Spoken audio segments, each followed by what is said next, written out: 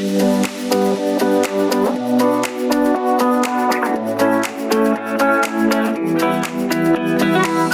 I'm Alice Living, best-selling author, personal trainer, and host of Give Me Strength, where we discuss the positives of living a stronger life physically and mentally with the hope to inspire you to do the same. Welcome to Give Me Strength. This episode drops during Mental Health Awareness Week, and it's something that we wanted to mark on the podcast. Today's guest is someone who spans such a broad range of specialities, including being a personal trainer, a yogi, a psychologist in training, and all-round incredible content creator. And for that reason, I thought she made the perfect guest. Shona Vertue is someone who I just adore online, and she has over 400,000 Instagram followers and is one of the most popular yoga channels in the UK. Shona, how are you doing? I'm so excited to have you here. I know you've just made the big move back to the UK from Australia, and that must feel like such a huge adjustment. So how are you settling in? Alice, I'm so stoked to be here. We were just talking before and I'm like, we will have to make sure we don't do any overshares because I'm just so stoked to actually chat to you. To be here in England is amazing, I have to say. Being here in the UK, I did get sick. So I actually got COVID. When I first landed, I did one workout and then suddenly felt absolutely awful. It hit me so hard and I just had to stay indoors, for that period of time. I was indoors for 8 or 9 days.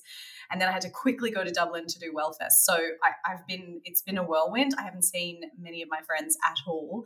And so I only just feel like I've really arrived today and I've already been here for really 10 days already. So COVID humbles you.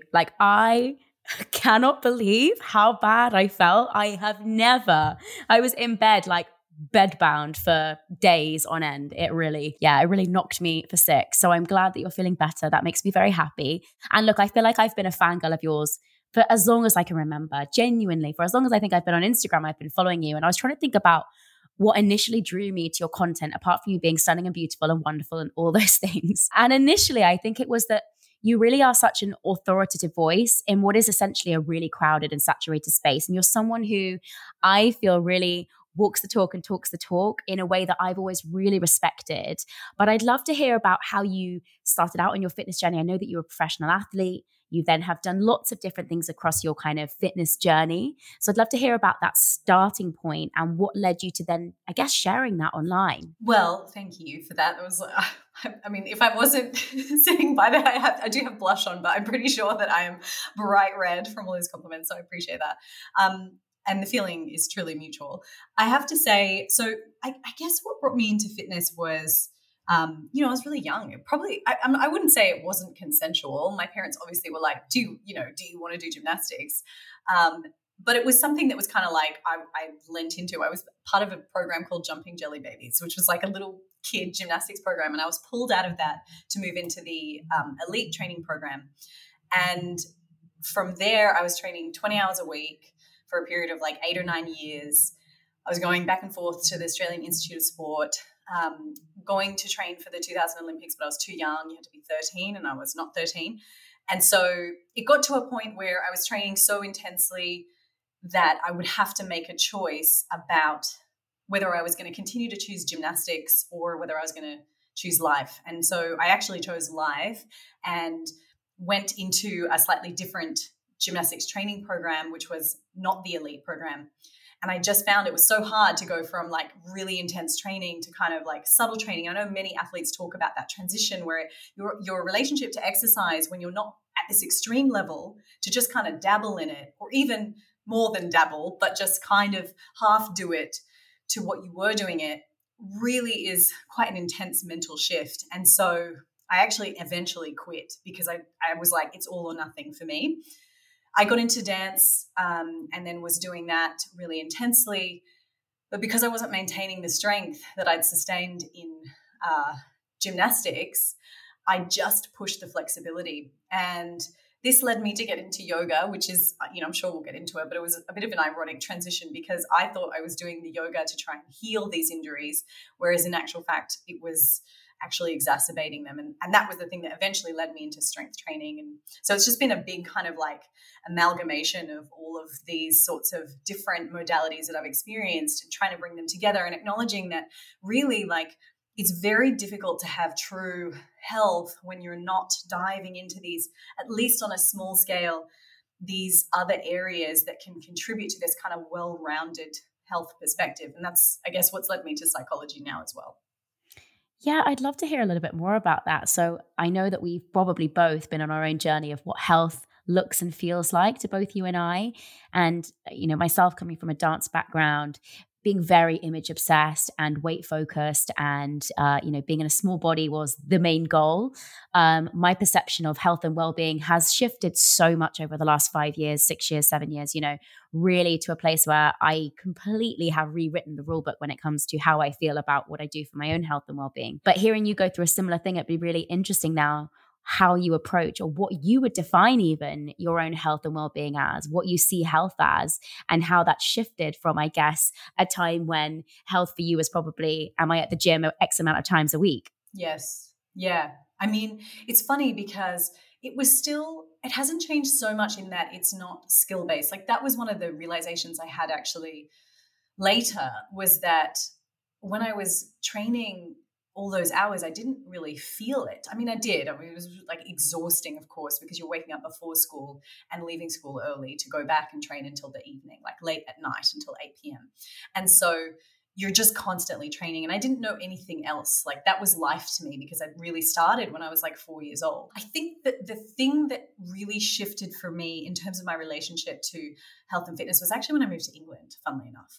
So, back in 2014, actually, early 2014, I moved to the UK. I'd been living in Sydney. I'd been working as a personal trainer. I had a great, successful business there.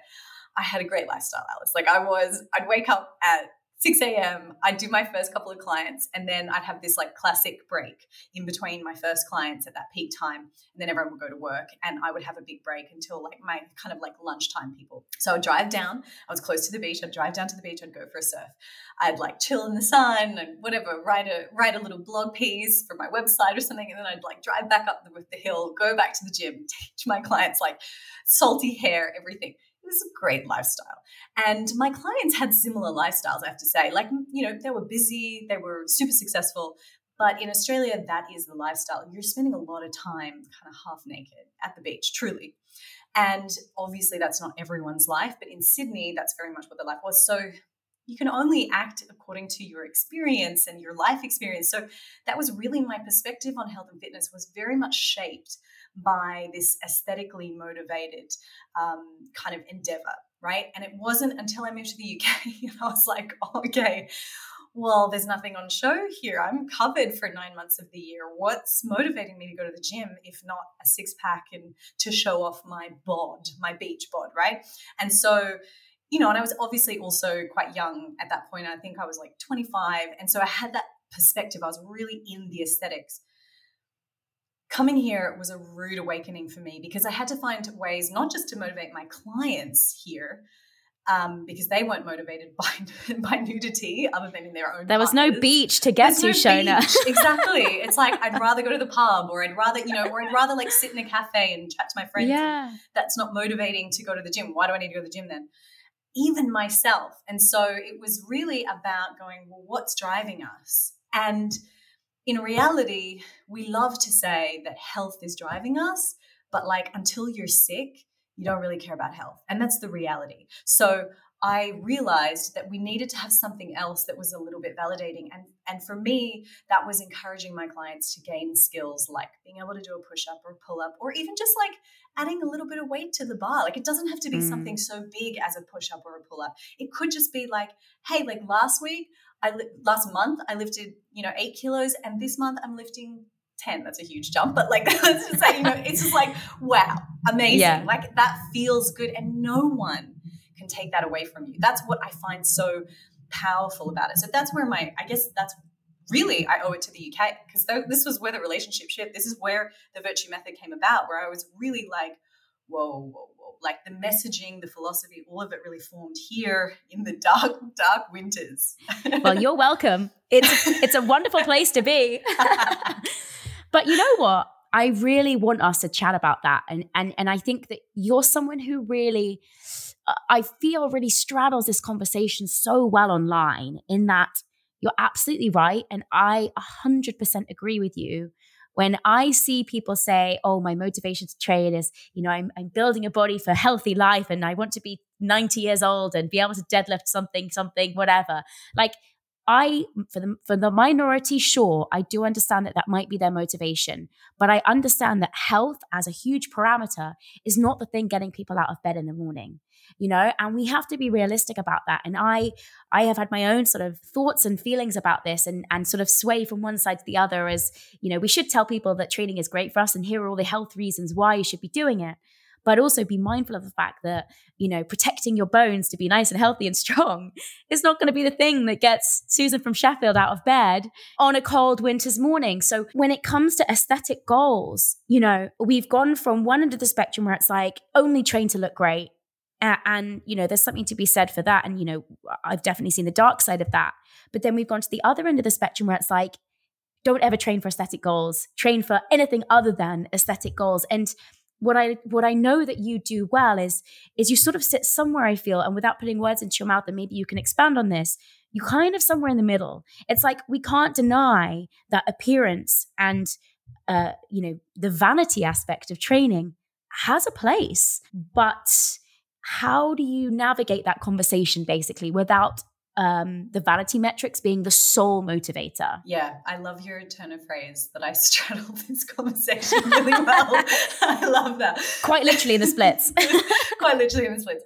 So, okay, I have got this metaphor that I like to use, and I actually took it from this wonderful lady who wrote a book called Primal Body, Primal Mind, but she was talking about it in reference to like carbs, proteins, fats.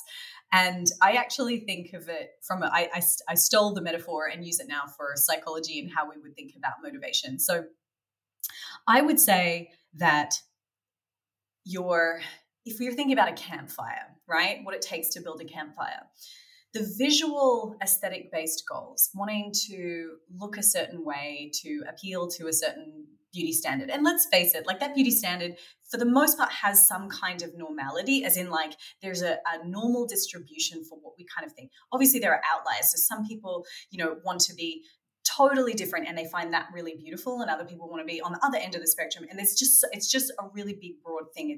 And then there's this normal thing. And so that's what we often think of as like, the beach body ready and all that ridiculous kind of chat. But there is an element of that aesthetically driven motivation that comes from these internal, primal, biological, psychological drivers that are very difficult to override. So we can have loud conversations about it online on social media, and I think that's awesome, and we should be broadening it. But in reality, there are some elements. For example, usually they relate to how we might be quickly interpreting factors about someone's fertility. And so anyway, we could go into that later, but just to come back to my analogy, essentially we've got the campfire. And I would say that aesthetic goals are like kindling. So they're going to burn out very, very quickly, but they're going to burn strong. Like you kind of need it to start the fire. But your non-aesthetic based motivation, your skill, your health endeavors are like a log. And that's going to keep that motivation burning for you for a long, long time.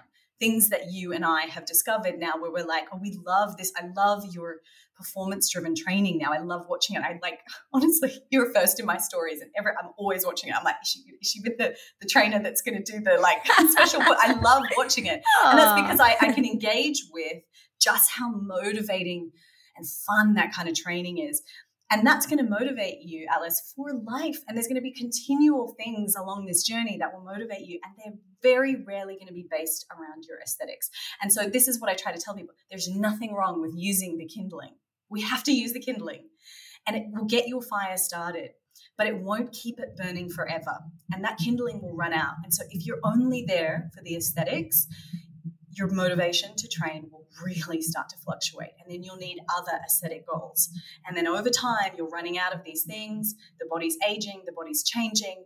We're going through shifts, we're going through breakups. Those things can impact our behavior. And so if your motivation to train is based solely on this little kindling, you're going to go like this. You're going to go up and down, right? Yeah. You're going to burn out. And the problem with burning out as well, and that fluctuation, is that you start to lose trust in yourself and you start to develop low self-efficacy. And that is where we really have a problem, because psychologically speaking, and not to be alarmist, obviously it's fixable, but it's like if we start to get into that space where we have a low sense of self-trust, then we have to unravel that self-trust. And that takes time, and it takes longer each time because you have to build it back. And so I just say, try to have both so that you don't fall on and off this wagon. Couldn't have thought of a better analogy myself. That was so excellent. And I think it pretty much does summarize, the fact that we have to be realistic about what drives people to move in this country, particularly, and across the world. We can't deny the fact that these people exist and that they have that, as you say, kindling within them that motivates them to get up and go to the gym. But also we can say to those people, but hey, here's all this other exciting stuff that's also going to help to keep that stuff going for so much longer. And I think that's such an excellent way to describe it. And actually, like, you touched on some psychology stuff there, which is sort of woven in and out of your vocabulary. And I think that it would be really nice to hear a little bit more about what made you take the shift to go back to university and study psychology. To everyone outside of your kind of world, it was like, she's smashing it. She's this incredible trainer in yoga and she's doing so well. And obviously, like, I guess this is another just notch on your level of expertise. But it's also like it's taken you away from maybe doing the stuff that you love and has been a really different and I guess intense shift of focus. So what made you decide to do that? It's honestly, it's always been on my list for a number of personal reasons. I wanted to be, even when I was a gymnast, I wanted to be a psychologist. And that was because I had, certain tumultuous experiences in my childhood that made me, and it was pushed into like child counseling for various different reasons. And when I sat in those child counseling sessions, I remember thinking, like, I was like 4 or 5 years old, but looking at these counselors thinking, I understand why you're asking me this question, but it's not the right question to ask, or you need to go deeper. And it was just like this thing that I felt like such a strong calling to become a psychologist. And I thought I wanted to work with children. Now, I may well still do that, but that idea got put on hold, obviously because of gymnastics, dance, performing arts. I was kind of like, okay, well, yeah, maybe I'll come back to it one day. At 19, I attempted to do it again, or to relive that, thinking, okay, I'm super stressed. There were a couple of health things that were going on with me that were like, is this physical or is this mental? So I went to try and do it. But at 19, like, no job, trying to be a performer as well, like, it just was not the right time. And I really didn't feel like I had the maturity, the life experience to handle that degree. So I, again, chose life instead. So I chose to get a job and work, and I worked in an office and had that lifestyle. Then fast forward to being a trainer, and I've had several experiences where, I've worked with like some of the top athletes in the world, and they have like chefs, they have massage therapists, they have incredible personal trainers and coaches and exercise physiologists working on their body. They are at the height of their physical capacity, right? And yet it didn't matter how good their team was. If they were struggling mentally, emotionally, in their relationships, their physiology, their performance would diminish. And so I was like, there is something going on that we're not paying enough attention to. Yes, we have like psychologists, but we don't have psychologists that have experience in how, well, there definitely is. Sorry, I take that back. But it's like, it's not in the mainstream conversation. And I actually think my hope with this is to really try to amalgamate and bring together the psychological and physiological in mainstream fitness conversation, because it's so impactful. And I guess that was one of the things that prompted me. Another thing was like just having so many interesting experiences in my own life, in relationships in particular, terrible breakups. I know you and I have had our fair share of just god-awful relationships, and thankfully it feels like we're out the other side. It feels like we're getting there. But yes, I know, gratitude every day. But, those things really impacted my physical health, and I couldn't out exercise them, if that makes sense. I could try, and I tried real hard. I was like really trying to train, really trying to put my heart and soul into everything to distract myself from the pain of those relationships and those experiences.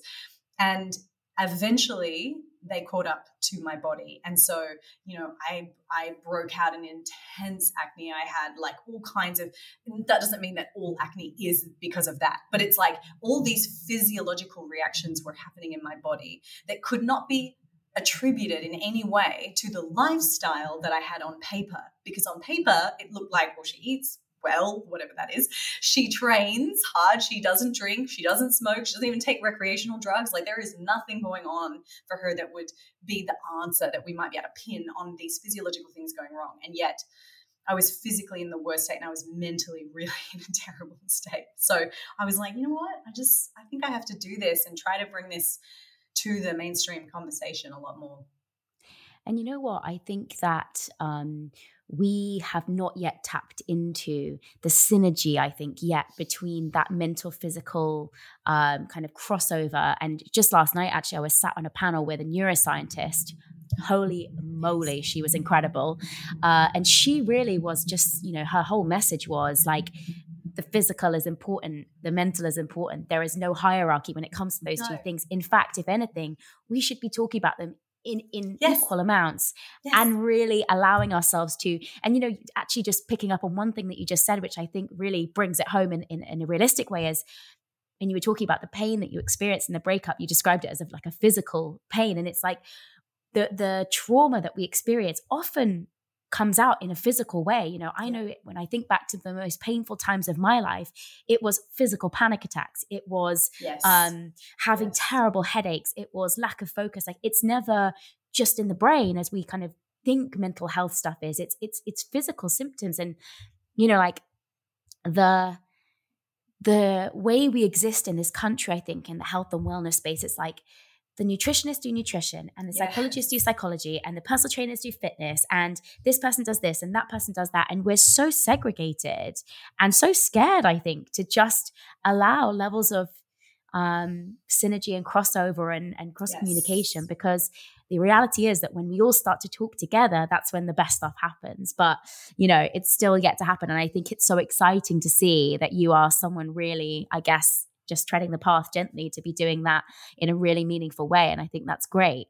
And I actually think that I wanted to pick up on something that you've spoken about there, and maybe not just necessarily romantic relationships, but when I was watching your stories from the weekend of you giving a talk on relationships, I was so intrigued to hear more about this. I think that, I was speaking on this panel last night, and I spoke about how, we are more connected than ever, but lonelier than ever as humans. And we are living in a world where we have instant gratification when it comes to feeling connected to someone. But at the same time, we have lost our ability to connect in a deep and meaningful way. I'm massively generalizing here, but, whatever. One of the things that I would love to hear you talk about is meaningful relationships, and them being, I guess, we know they're a pivotal part of good health. We know that human connection is so crucial to our well-being. And I guess from your talk that you were giving on the weekend, can you give us maybe your top level things about how we can really invest in making sure that the connections we have in life, whether they're romantic, platonic, family, whatever, are meaningful ones that can improve our health and well-being as a result? Yeah, sure. I mean, it is profound. I think it's like we hear about it and it kind of can wash over us. I mean, I certainly wanted to ignore the evidence because I was like, I mean, exercise variables I can control, food variables I can control. I can't control other people. And so I didn't want this to be the case.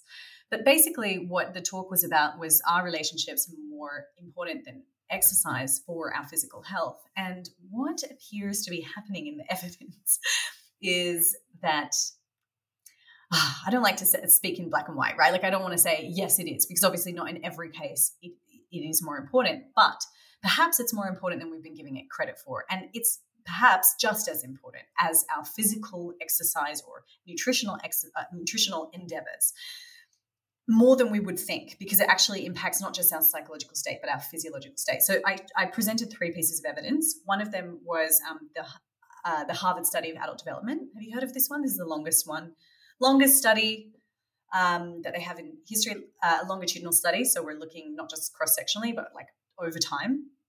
And basically their aim was to determine what or is to determine, because it's still going. And it's been going since 1938. You've got over 700 men, their spouses, and their children. And so they've followed these people over time, and they've asked them a series of questions. They've run a series of physiological tests, and they wanted to understand like what really determines a happy and healthy life. What are the variables that really determine this? And what they found is that the most profound predictors of health and wellness and physiological health are the quality or perceived quality of our relationships.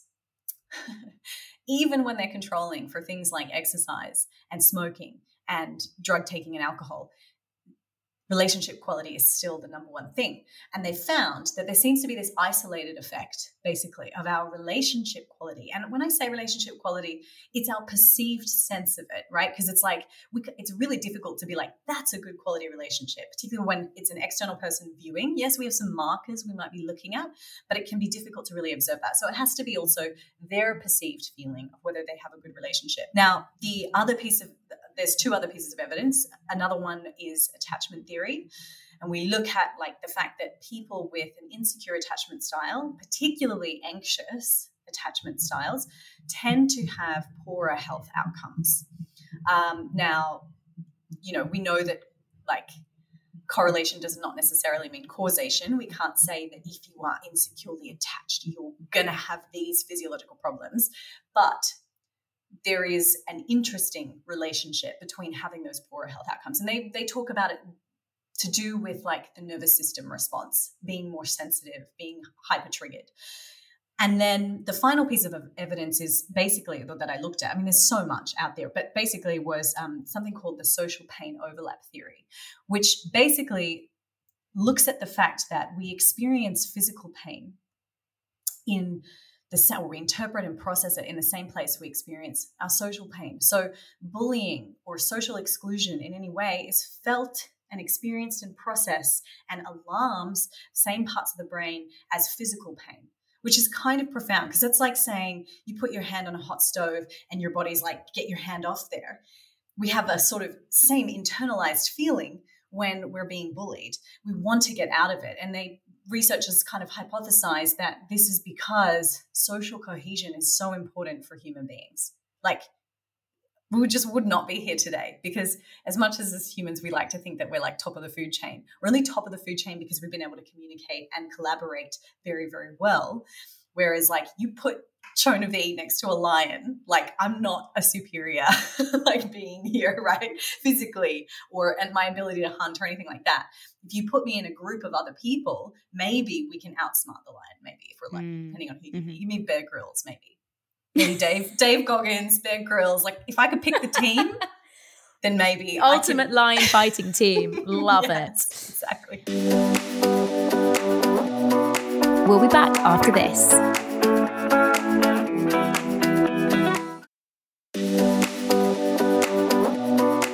Welcome back to Give Me Strength. And I just wanted to jump in there because, I think that it's so interesting, this stuff. Like, this fascinates me. And I think it's because we have such a warped perception of what we should be doing. We are almost dogmatic in our approach to health and well-being in this country. Again, I hate to speak in generals, but I'm just going to do it for the purpose of the podcast. You have to. Yeah. But, this idea that it's food is at the bottom, exercise is next, our neat and our, all of these things and this stuff that can occupy such headspace and energy in someone's mindset. And, when I think back to, and I think this is a really important point, and I hope that there's similarities between you. Well, I don't hope, but I'm sure there is. At my smallest, when my life was on paper perfect, I'm referencing a similarity to your kind of when you were like, everything was great. I was training, I was eating well, I was all of this. I was at my most depressed, most lacking in confidence, most isolated, which is the number one thing. And I had zero ability to connect with other people. I didn't make friends. I was very guarded. I still have a difficulty of letting people in. And I think it all stemmed from this idea that I was just like, none of that matters to me right now. The most important thing in my life is that I look great, and that's the most important thing. And so my ability to then connect with people was terrible, because I would just go into situations thinking, what do they think of how I look? I led with ego and with vanity. And I didn't lead with, who's this person? Do I like them? Can I connect with them? I led with, what do they think of how I look? And I genuinely believe that my situation is not isolated, in the sense that I know so many people who feel the same. You know, we're all existing in this world where, you know, we interact on such a transactional basis, or we see people and we're not deeply connecting. Basically, we're not having DMCs anymore around the water fountain. You know, when I think back to my time at school with my girlfriends, and this is before phones and stuff were as popular as they are now. You know, there were cell phones, but they weren't like that. You know, they didn't have all the stuff social they have on media now. and apps and things like that. Yeah. You know, we would still ring each other and be on the phone for an hour talking, or, you know, we'd be on MSN writing to each other, or when we got together, we just sit around chatting for hours.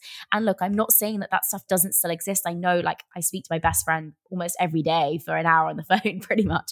But I just think that we've lost our necessity, our urgent need to have deep, meaningful human connection. And the role that plays, as you've just demonstrated, in our overall health is so crucial, that I think we need people like yourself really banging that drum to say, hang on a second, guys, all of that stuff's great, but this really fucking matters.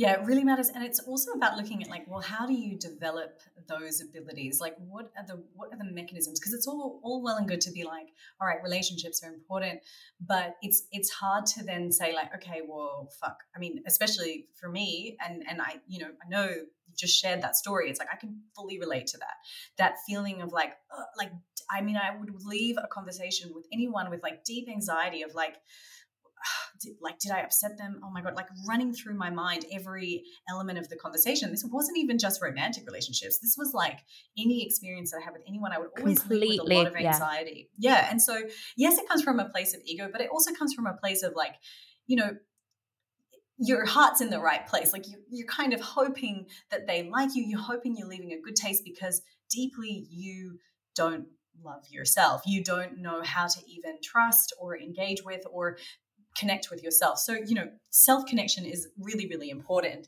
And it's one of the things that I think we have to connect. We can really only meet other people at a level of connection if we're willing to connect with ourselves to that same level. So we can only meet others at the level that we've met ourselves. And many of us are resistant to doing that, right? So we have so many mechanisms for distraction, and it's great. I love to scroll, go on a doom scroll, just like the rest of us, right? I love it. I will literally be like, you know what? I've earned a doom scroll, and I'll lie on the couch, and I never feel good. Like I never leave that doom scroll feeling good, but it's like this guilty pleasure that I go into.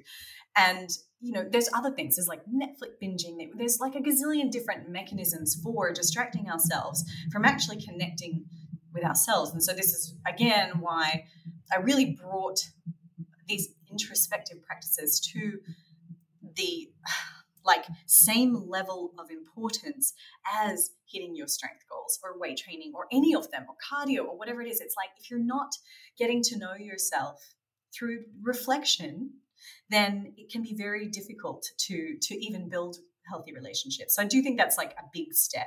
I think the second step is like, I mean, this is just a practical note, like something I learned, particularly in that phase where I was really struggling and I was in a really unhealthy romantic relationship, was that the friendship circle as well, and this is not to put a blame on them, but the friendship circle was very much about showing that they're all together having a good time. And a lot of, I mean, maybe they were, but I just found it really hard to connect if everyone was on their phone doing a story about how we were there. And so it was always about demonstrating, here we are at this place and we're having a great time together, and like, oh, yeah. And so like it would be one person, they would do the story, and then the next person would do the story. And then we'd have a 10-minute conversation about Instagram or about content. And then someone else would do it. And of course, like we're all working in the same space, so I understand that. But it just got to a point where I was like, can we talk about something else? Can we connect? Can we put our phones down and not do this? Because what is it? And it really made everyone in that friendship circle very uncomfortable to not engage on their phones. But do you not think that's why so many of us are existing in the lonely spaces that we are? Is because we can project and pretend, and we can make out that life is great. We've got all these friends and everything's good, and we can curate this lifestyle that we want people to believe. But the reality is so different to that. That if it, and this is where like and I really love what you said about like that self-connection, because it really took so long for me to turn the mirror on myself and say, everyone else isn't the problem, Alice. Turn the mirror back and look at yourself for a second, honey. Like, and that takes a lot of, I'm not trying to like, polish my own halo here, but like it took a lot for me to recognize that, not that I was the problem, because I don't want to be so hard on myself like that, but that how I met people in relationships was my responsibility. And I cannot control how other people perceive me, but how I meet people in relationships is my responsibility. And I can work on that, and I can be better at meeting people with that deep level of connection. And back to your point, sorry, of the social media stuff, like I would say now it is of utmost importance to me that, sure, I sometimes take pictures of stuff that I'm doing and it's fun and we all like to do it. But most of the stuff that I now do socially, my phone doesn't really come out, because I don't want to feed into this idea that everything's perfect. I've got all these great friends and then life is just wonderful. And let me just tell you how brilliant it is, because I don't feel that it's helpful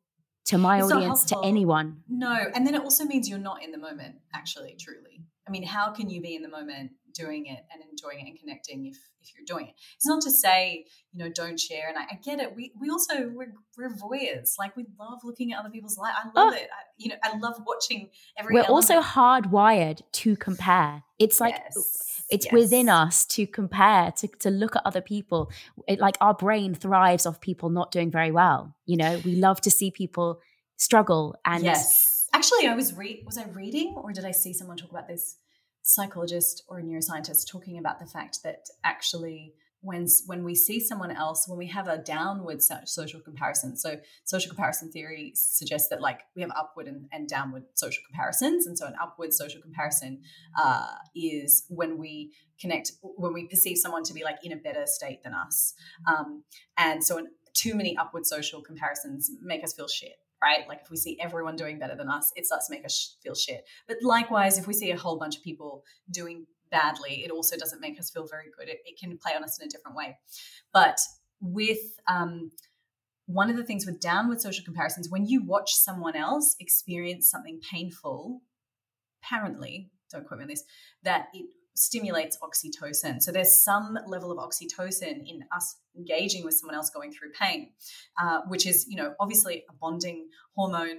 And so it helps us to feel connected. So sharing painful experiences helps us to feel connected with other people. We feel this sense of relation. And I do think that a lot of influencers like have picked up on this. Yeah, for sure. It's like the whole vulnerability, like Olympics. Yes. And so it's like, I'm going to share this pain so that, because, and maybe they don't consciously do it, but I think that there's a subtle awareness that it breeds a lot of engagement in that connection. And that I don't think there's anything wrong with it, because as you say, it's important to have like a balanced perspective in how people perceive your life. And so you don't want it to always look just like happy, jolly and whatever, but it's also beneficial for people to see that, I don't know, maybe we're moving into an era where it's actually nice to see someone else's joy. And like, as an individual content consumer, if you feel triggered by someone else's joy, that work is with you. It's not with the influencer. I want us to zone in on this for a second. This podcast is going all over the damn shop, but we'll just go there. We'll go there because last week, one of my very, very best friends was Glinda in the West End, which for those of you that aren't musical theatre fans, it's like the creme de la creme of the musical theatre world. Like that's like you've hit the jackpot. So I was beyond proud. Like I cried. I was there 2 nights in a row. Yeah. It was like just so emotional for me because I know how hard she's worked. And I had hundreds of messages from women all women exclusively saying, it's so wonderful how you celebrate your friend. It's so refreshing to see you celebrate like someone else's success. And I was genuinely shocked by how many people thought it was like relatively unusual to celebrate another friend's success in that way. And I really fundamentally believe that this weird sense of us, and I'm going to talk about, it's kind of like the Daily Mail generation who thrive off drama. And actually this neuroscientist yesterday was saying that, we like to see when people aren't doing as well as us. It actually feeds our ego. It's good for like it feeds our brain. And one of the things she gave as an example, which I thought was so interesting, was like, if we're losing followers, we will seek out someone who is losing more followers than us, because in our brains, it tells us, but I'm not doing as badly as them. And you can spread that example to anything else, but I'm not doing as badly as that person, so I feel better about myself. It's almost like how we justify and make ourselves feel better about who we are and what we're doing. And I think going back to your point about, social media and how a lot of people will feel triggered by people doing well or someone else's joy. I think it's because it shines a light on themselves and makes them think, hang on a second, like, I don't have that. I want that.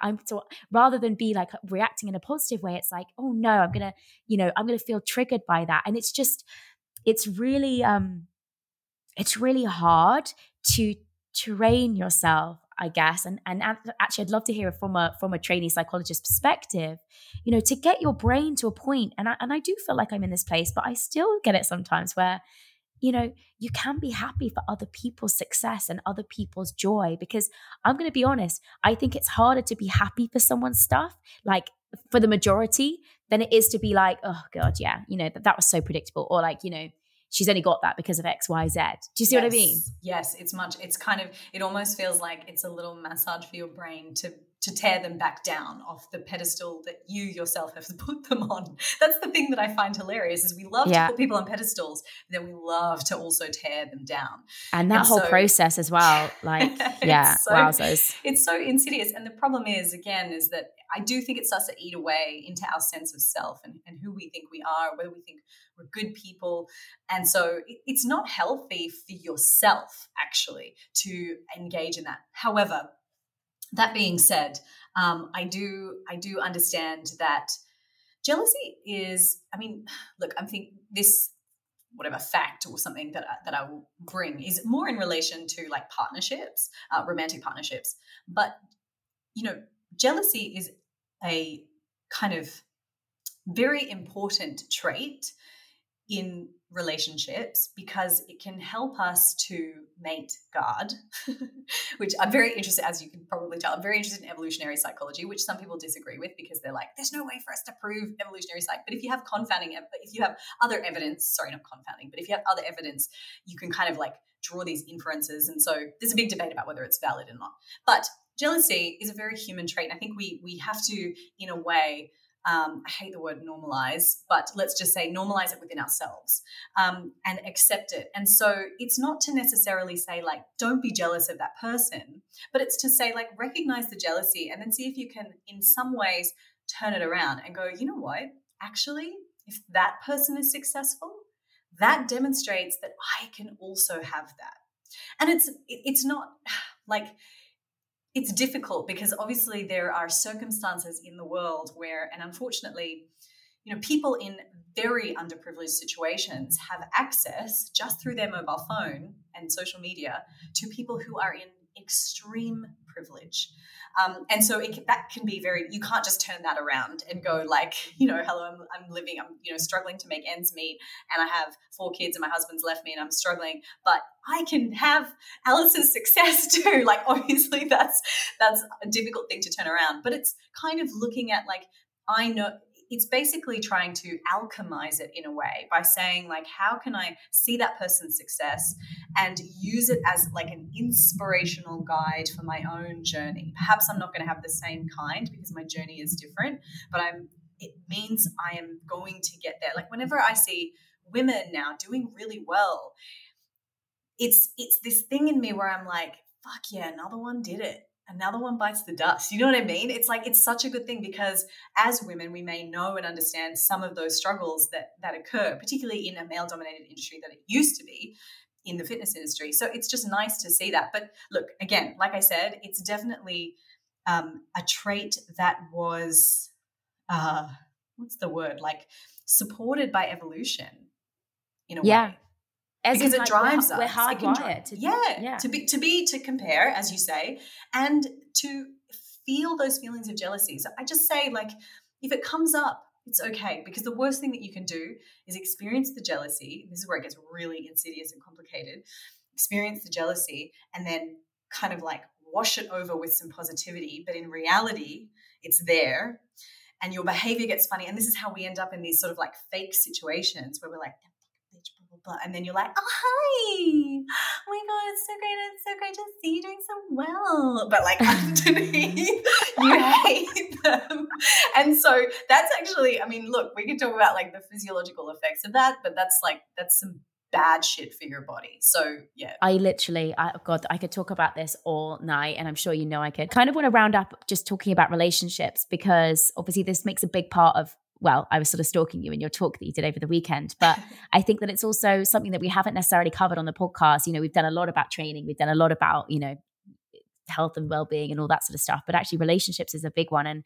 And so I'm sure there are people who are listening to this podcast who've heard all that we've said thus far and who are thinking, you know, like, okay, like maybe I have a handful of meaningful relationships in my life. I really want to work on developing better connections and relationships with other human beings. Like that's something that I would like to focus on. What is your advice for people that want to try and do that? Like I'm genuinely, myself included, wanting to work on this. You know, I think that it is really, really important. And I'd love to hear maybe how you've navigated that, but also how would you advise people to really set out on a journey of being like, right, I would like to have like meaningful relationships, but I don't want to go about it in a fake way. Yep. Okay. So I'm going to say three things that I would have done. And so some of them are a bit general and then others are very specific. So the first thing that I would say is for romantic relationships, become familiar with attachment theory and try to understand it without pathologizing anyone that you're in a relationship with. So it's not about learning attachment theory and then turning around and saying, oh, you're clearly avoidant, or like labeling someone else. It's more about a way to understand yourself. Have you had anyone talk on the podcast about attachment theory? We haven't, but I have read the book. Okay, so you've read Attached. So that's great. I would definitely recommend starting with that book and just getting to know it, particularly if you happen to be in and out of relationships that always end up where they feel really intense at the beginning and then they come to a crashing halt. Either you personally feel like you suddenly get the ick and you're just like, I've got to get the fuck out of here. And if you have those sorts of experiences, then I would also say, yep, look into it and maybe look into something along the lines of like an avoidant attachment style, maybe not necessarily. And then on the other end of the spectrum, if you experience that same intense love experience and then you find that the person, you're hyperfixated, constantly ruminating on relationships all the time, even when you're in them, even when you're out of them, and you feel that anxiety about the person that you're with, whether they text you, whether they don't, that may be manifesting as an anxious attachment style. And so understanding your attachment styles and attachment styles in general can definitely really help you to have a framework for understanding how your relationships with your primary caregiver early in life may be affecting your romantic relationships later in life. So that's definitely one way, and that was the way that I began. Like I said, my second warning on that would just be don't over-identify with any attachment style, because something that can happen is you can start to then think like, I'm anxiously attached. Am I ever going to get out of this pattern? It's never going to change. And the reality is we have neuroplasticity. We can change, and we do change. So definitely lean into it with a pinch of salt. The second thing that I really did, and I'm glad we talked on jealousy, because jealousy is a huge place for learning, both in all relationships, whether it's sibling relationships, whether it's romantic relationships, work relationships. And I let jealousy be my guide, actually. And so if I have a moment where I feel jealous, I like to inquire further, whereas a lot of us try to push that shit down. Like we try to say like, I'm not jealous, it's fine. No. And we try to pretend to other people that we're not jealous. And it becomes, as I said earlier, really insidious. But instead, if you use jealousy as a point, you kind of like not judge it. Like, don't judge it. It's not a bad thing. It helps us. It's a guide. And so I use it as a way to kind of journal on things. So if I experience jealousy in my relationship or in a friendship or something like that, I journal, I write about it, I experience it, I formulate an idea, and then I bring it to that person. And I say, can I tell you something that happened to me the other day? Like, Alice, you told me about this like thing with this neuroscientist that you had. And like, oh my God, it made me go like, oh, I feel really jealous that you did this and you got to meet that person. But actually, you know what? In the end, like, I'm really stoked for you and maybe I can meet them one day too. And then you turn around and you're like, whoa, that was a really vulnerable share. And what happens when we have a vulnerable share between two people, it immediately makes us closer. And so you can do this in your partnerships. You can turn to your partner and say, I felt really fucking jealous about you talking to that coworker. Like, I don't know what happened. I know it's not your shit. Maybe you didn't have anything. Can we talk about it? But I always say, have the idea first. Like, try to formulate your own rational ideas around it first before you bring it to the person. I think this immediate kind of dumping of your jealousy onto someone else isn't going to come out the way that you want it to come out. And then I think the third thing is, as I already mentioned, just like getting to know yourself better, doing things like meditation and understanding why you don't want to sit there and understanding what's preventing you from engaging in a relaxation practice, because the stuff that's coming up is the stuff that not necessarily need to ruminate on, but it definitely at least respect to a degree. Mm-hmm. Do you know what? Like, this is literally my favorite kind of podcast, because I came in with a completely different agenda that we were going to speak about, and we've just gone, woo. But I loved it. Like, it's been so insightful. And I always know with you, you are such a wise, articulate person, and I could chat to you for hours. So I really do love that we went on this different trajectory and actually have spoken about some really valuable shit that I think is actually very helpful for where people are at right now. So thank you so much for your time. I'm sorry that we have to call it a day there, but otherwise I will carry on for the next sort of 2 hours and people are like, what the hell? She's still talking? Oh my God. Thank you. I loved it. Thank you so much, Shona. I really appreciate it. And I'm very, very grateful to have you on. Thank you for having me.